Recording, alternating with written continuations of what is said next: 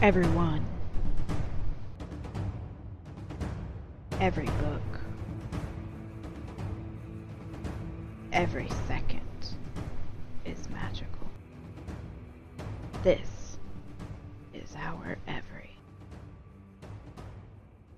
Welcome back, everyone! It's our very first book review episode, and I know everyone has been looking forward to listening to the author interview with Mr. Holkstead.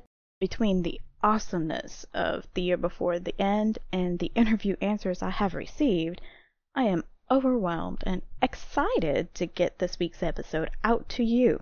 Due to a bit of scheduling conflict with my weary overload recreation killer, or work, and getting the torturous energy evaporating negative teens, ready for the 7 cruel hours of offspring's lives. School, please don't kill me for my pun. I am trying to get this to you guys as soon as possible. So, without further procrastination, your Darkness Descending chapter for this week. Chapter 7. The Road Home. We haven't heard from Prince Hanner, my king. He has to return by tomorrow night. Trent assured King Kristoff, "You were not heard from for 4 whole days, my king." King Kristoff glowered at his assistant, knowing how much he was right. Still, it didn't change how he felt. "Stop worrying, husband. He will return soon, victorious and with a wife in mind." Queen Erin's voice reminded him of the instructions he had asked Trent into his study to receive. "His absence leaves a void in the household. However, my concern for my son is not why I summoned you here this time. I want to know how the preparation goes for the events. The reception banquets?" The king gestured to the chair in front of him. Trent took the proffered chair and opened the leather binder in his hand.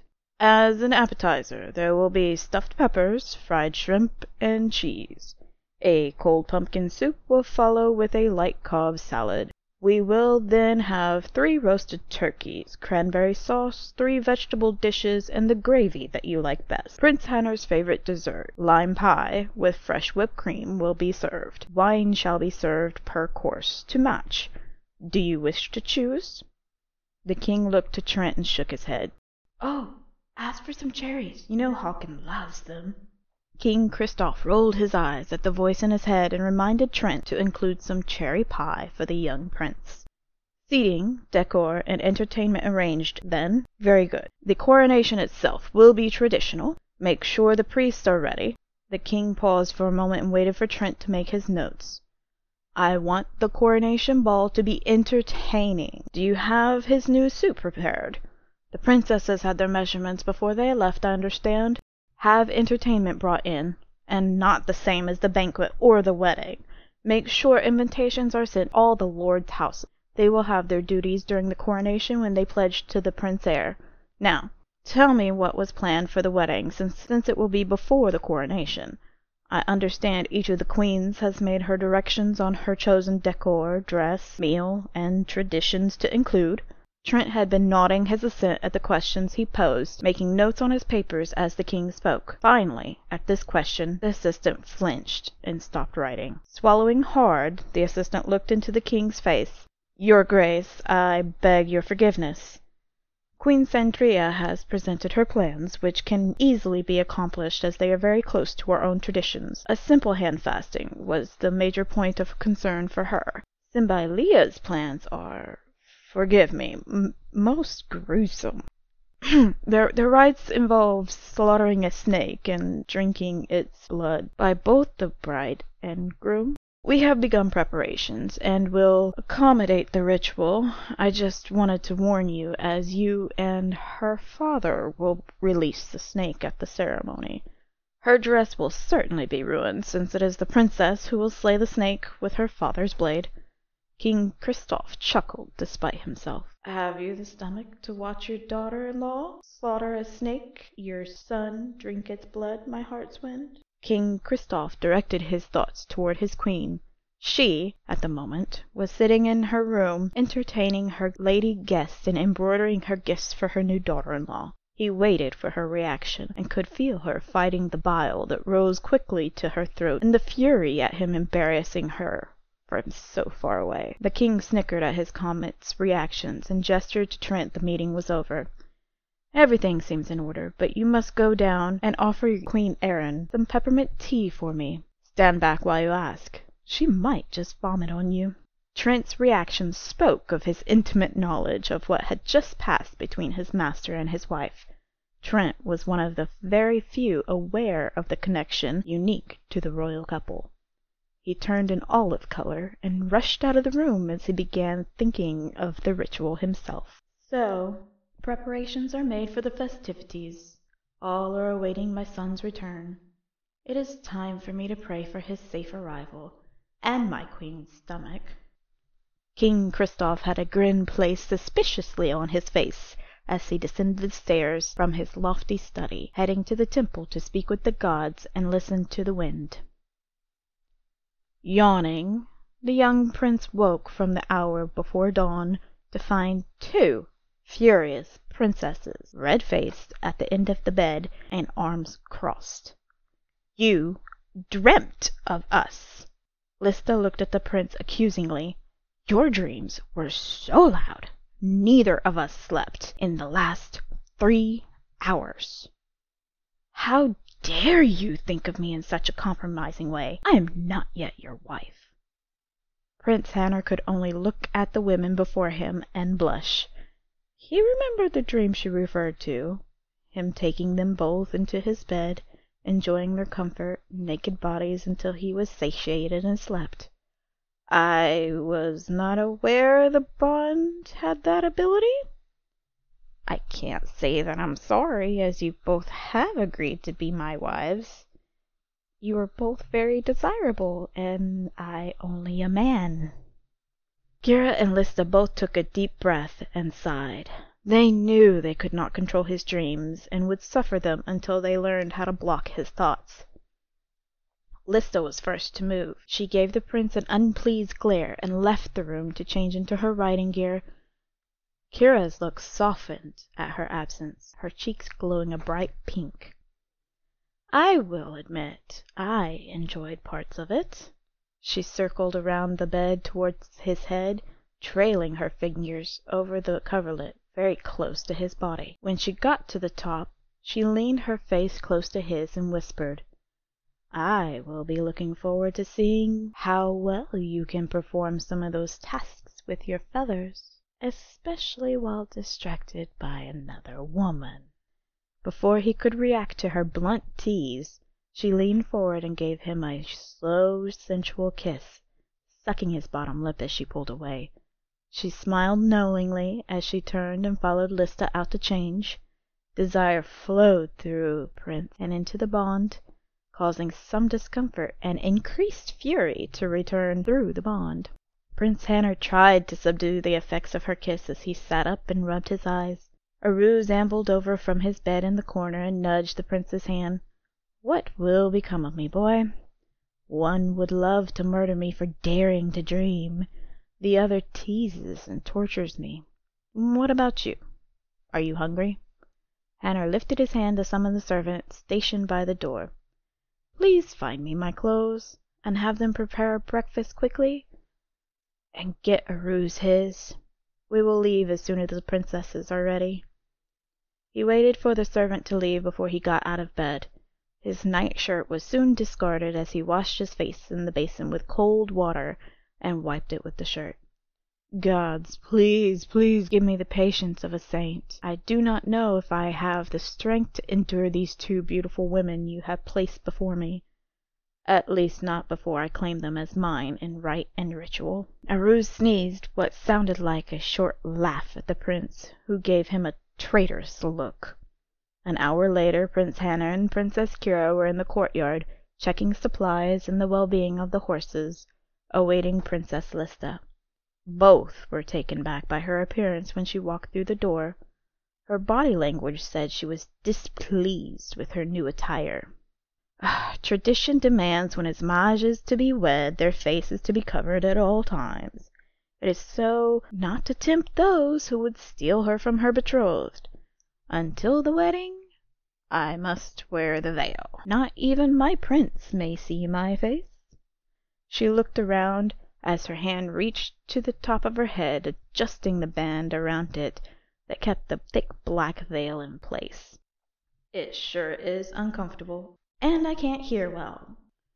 Inwardly, Lista frowned as the two suppressed their laughter. They all mounted their horses and began their journey to the Sokol castle. As previously discussed, they rode down the road for half a day without incident. Easy conversation flowed between the three as they got to know each other better, their thoughts and feelings coloring the answers to one another's questions, causing more than one fit of laughter. Light-hearted and comfortable, they rode around the edge of the forest a time, until noon. Prince Hanner stopped and turned in his saddle to take in their guards and Aruz. They had just reached a small copse of trees that would serve as a good shade for a noon meal. "We will stop here for an hour, rest the horses, and eat."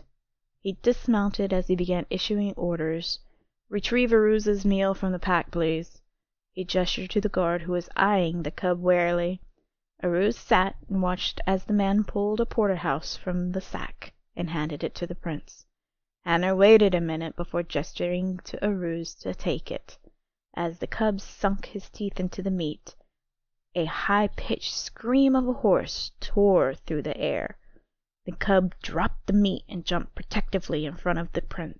A small, uniquely colored horse-like creature, with a little nubby horn growing out of its sunset-colored fur between its eyes, galloped straight for the group.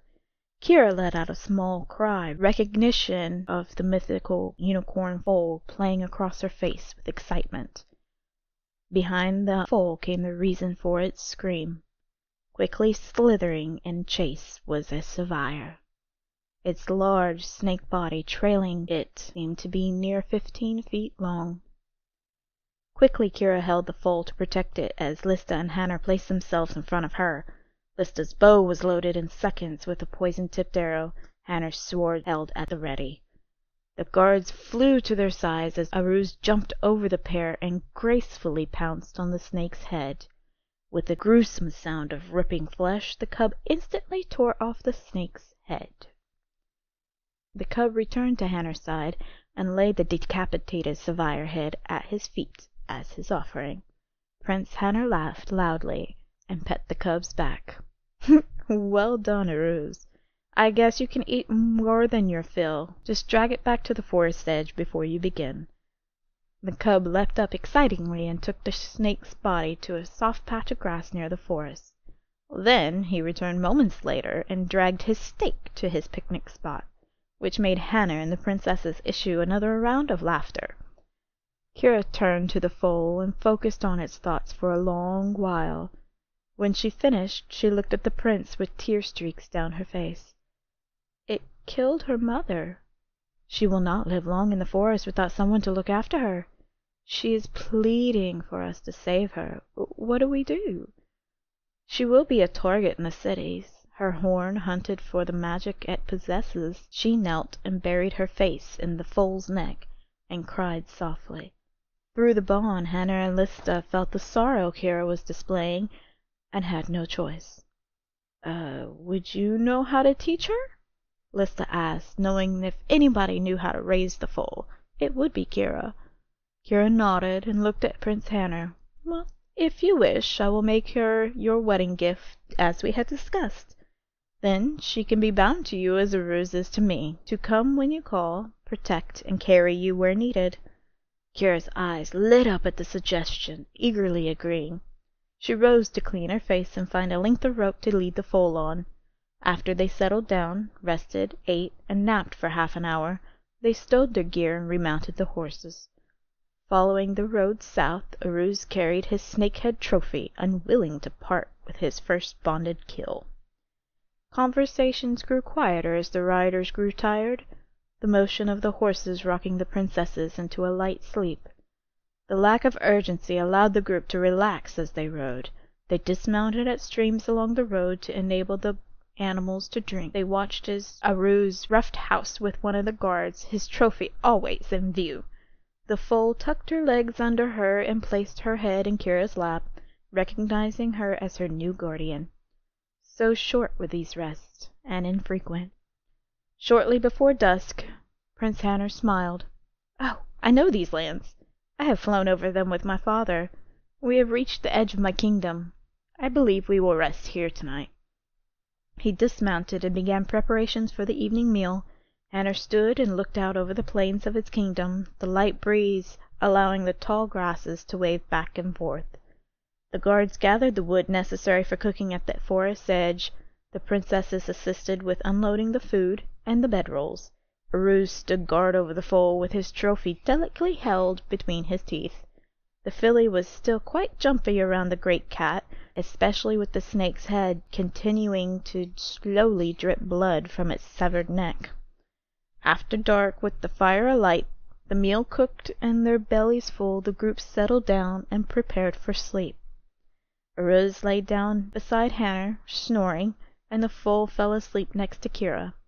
Lista began singing softly, and as she sang, her guard averted his eyes. He knew the song, and did not want to intrude on a personal moment. Princess Lista rose, beginning to sway her hips from side to side, her eyes locked on Hanner. Dancing and singing, she continued the sensual song, teasing him with every move. She knelt before Hanner and placed her hand over his eyes when she finished. Then she removed the veil covering her face and kissed him slowly and longingly. The bond amplified her desire, deepening their passionate kiss. She waited for his reaction, for his lips to show his passion for her through their own action. Lista reluctantly pulled away, replacing her veil. Yet another tradition of my people. The Saxura dance, performed by the bride or the groom, usually alone, but as we will not have a chance to be alone before the wedding, this was the best time. She backed away, blushing, and returned to her bedroll, rolling up in it, facing away from the fire. Kira lay down, clearing her throat next to the foal, without an expression on her face. Hanner knew they both felt his desire, as they had felt his passion for Kira that morning. He swallowed hard and rolled himself up in his blankets, hoping for a dreamless night, knowing it would not be so. Hours into the night, Lista's eyes flew open, her body rigid in her blankets. Hanner felt the warning through the bond and listened intently. "Someone is here. Do not move." "I have told Uruz to remain as still as he can. I want to know who dares enter our camp." Hanner adjusted his bedroll to loosen the edges. Kira sleepily rolled to her side as if getting more comfortable, closer to the warm body of the foal lying next to her. Then, under the covers, she silently pulled out one of her daggers and held it close to her chest. "Uruz is still for now. He says the person is close to him, and Prince Hanner. He smells sweat and fear." Prince Hanner rolled to his back, knowing he would be the target for whatever attack. But instead, 3 things happened at once. The black-veiled person lunged at the prince, Uruz pounced, and Kira threw her dagger. Within moments of entering the camp, intent on assassinating the prince, the being lay motionless on the ground. Kira's dagger had hit its mark, leaving only the hilt protruding from the offender's chest. The hand that held this weapon of choice dripped bloodily from Uruz's mouth, another trophy of his valor. Hanner held the dagger that would have caused his death, dipped in black poison. Silently he handed it to Lista, and waited as she examined it. "I have heard of this poison, never seen it. In tales of the old, the Uni used it to murder quickly. It paralyzes its victim before they bleed out from the potent blood thinner. The victim usually is found in a pool of their own blood, oozing from every pore." She looked disgusted at the dagger and drove the blade into the burning coals. "The Uni, then. He would have the marking if he were. I see none on his body."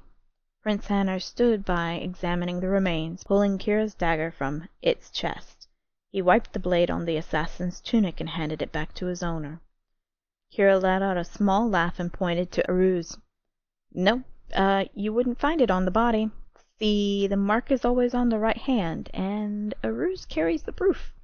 We must take it back to the castle to warn our families." Prince Hanner gestured for Aruz to drop the hand into his, and examined it. The black tattoo on the back of the severed right hand was plain to see. The ever-seeing eye of Uni with its 5 flames staring back at the prince. Absorbed in his thoughts, he began petting Aruz's growing mane. "I will carry your trophy, Aruz. It is crucial." He looked around, noticing the sky lightening. "Guards, it's almost morning. Pack up. We ride as fast as possible. Home is only hours away." They packed their gear quickly and mounted their horses, the foal lifted and secured in front of Kira to increase their speed. King Froy paced his study, returning to the entrance several times as he rounded the carpet. His desk was littered with reports on the activities of Prince Hanner and his princesses. Furiously, he swept the papers from the top of the office and threw the inkpot at the wall. Watching the ink stain on the wall, he sat in his chair, taking a deep breath. "Prince Kyre said he could get an assassin to kill them on the way back to Sokol. Why does it take so long to get the news? I cannot allow the boy to take a wife. He must die so my beloved may live again." Prince Froy's thoughts were interrupted by a knock at the door. Prince Kyre entered and knelt, saluting his master. "I bring sad tidings, your grace. My assassin has failed, and they have continued their journey to Sokol. The manticore cub has been tamed."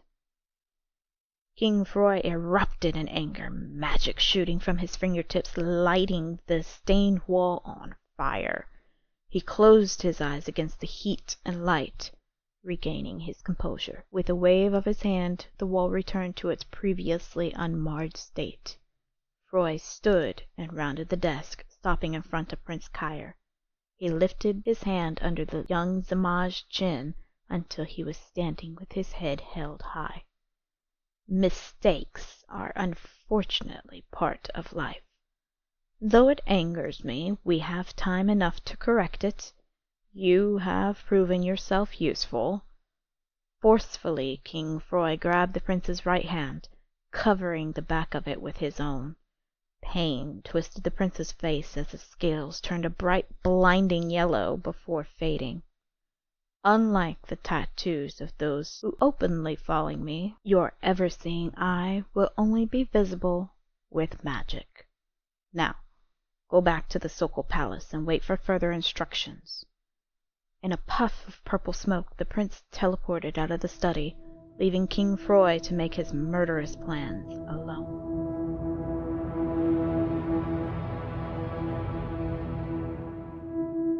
Wow, our interesting twist just got a bit darker, huh? Can you feel the darkness descending on Everi yet? Now, what you all have been waiting so patiently for, Mr. Vidar Holkstead. I hope I am not butchering your name. We welcome you to Everi, and we are armed with questions. Before we begin, I would like all of our listeners to know that there will be a full-length interview on our Patreon page. As we don't have time for all of the questions on air today, the link will be on our website. Just follow the website link and you can find it easily. And now, Mr. Holkstead.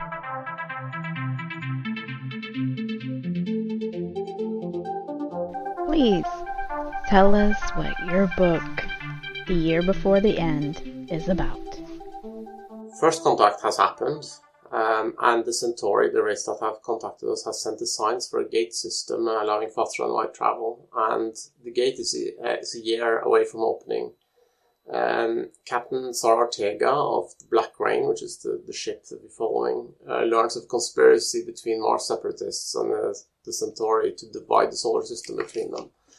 And they then go on a raid of a heavily fortified space station to uncover the truth and end up being chased halfway around the solar system. As I read the book, I envisioned it as if I was watching a movie. It came to life for me like a lot of books don't usually come. It was an awesome journey through this treacherous quest that they were on. and I'm so glad that there is more to come. It was actually unusual for me to be interested in this book. I don't normally read sci-fi, but I stepped out of my comfort zone and I did enjoy the storyline.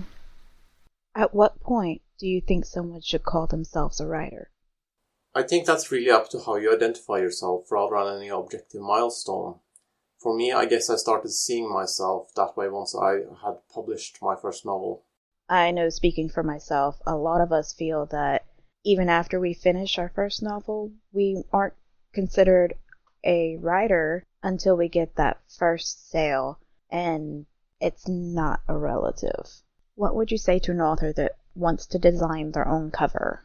I would say don't, unless you're really cash-strapped or is really talented at graphical design.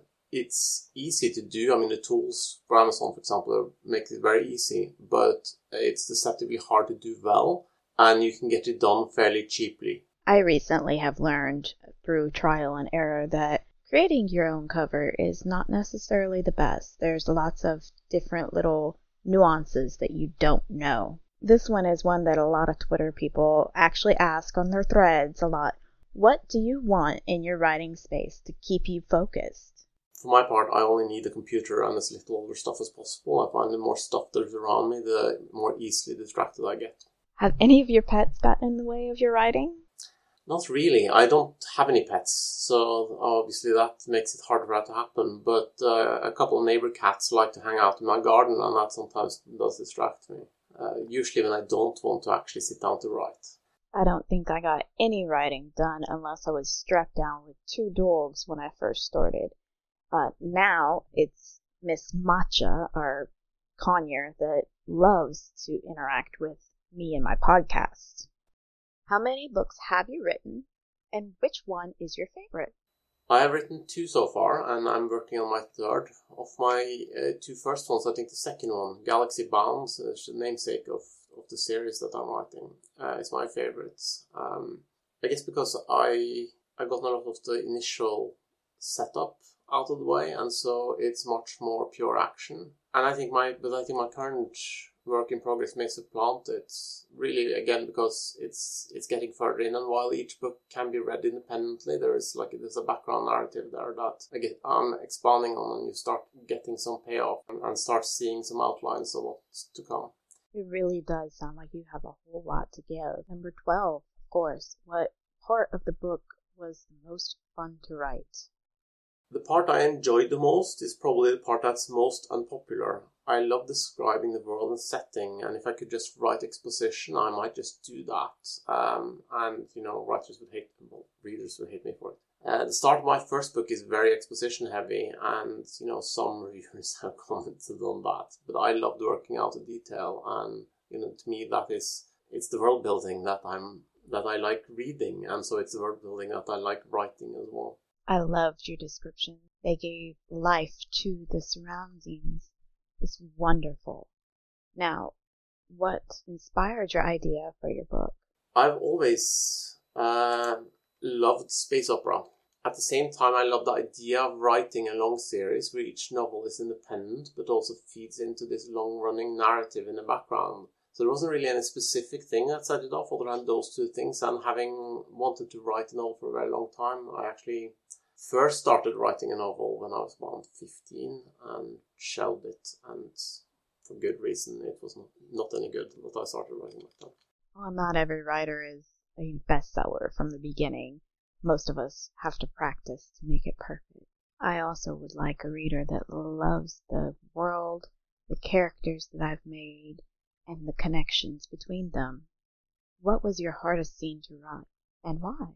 There's a scene where my spaceship crew is escaping a space station owned by somebody hostile, and it was hard to write because of having to make it feel plausible that the bad guy would fail to stop them, even though there's only a single way off the station. I feel that's one of the challenges of writing sci-fi set in space. There's long distances where you have these chases where it's hard to make anything happen and make it feel like there's an imminent threat going on, and hard to give explanations for how they manage to land somewhere without the bad guys landing right on top of them and taking them out right then and there. It's a lot of luck involved in getting it done. I can understand that. I'm cutting back and forth. There is, I'm writing third person, limited, but from multiple different points of view in different scenes. So, you're in one person's head per scene, but you do change point of view often like you would in a TV show. Much like you, I kind of see the words as a movie in my head as I read, and yours was absolutely just wonderful. If you don't write for a living, what would you probably do for work? Well, I do software development and operations as my day job because, the average author earns below minimum wage from their writing. Very few writers can live off their writing. And it would take a massive success for me to earn enough as an author to compete with what I'm earning in my day job. So, I already know. And I've been in technology for the last 25 years. That explains why you know so much about technology and the future of it. It's awesome. I currently am a freelance writer, but I was a licensed nurse before that. Finally, who has been your biggest supporter? I don't really feel like I can point out a single person. I haven't talked to a lot of people about my writing. I kept it mostly to myself, and people have found out. In fact, ex-colleagues and colleagues and my family found out by chance. I did not tell them. I don't really feel like I can point out anybody, mostly of my own fault because I haven't tried leaning on anybody. Thank you so much for including us in your time for today. This is absolutely wonderful that you chose to help us with this interview today, and I'm sure our readers appreciate it. You can buy my novels on Amazon, but it's also in extended distribution, so you can actually order it from most bookstores by name. You can always find links to the Amazon page or anywhere else. I'll start listing them at my website. Website is just galaxybound.com. And the book page, there is galaxybound.com/books. And you can find links directly to each of the novels there.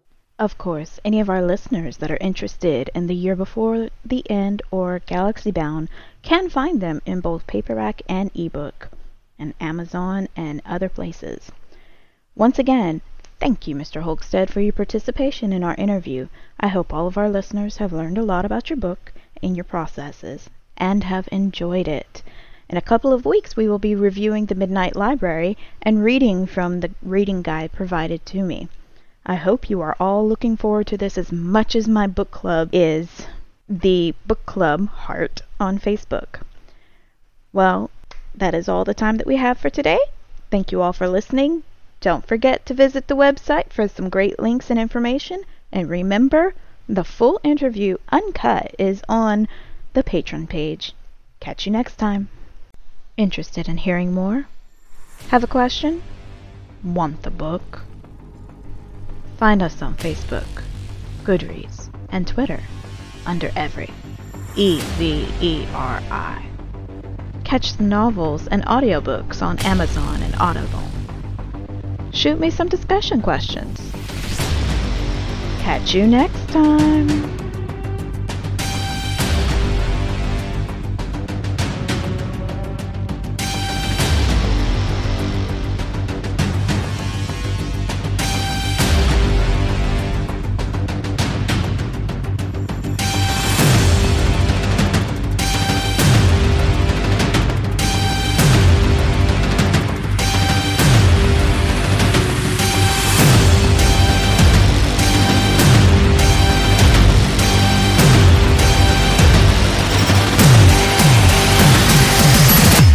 This is Everi.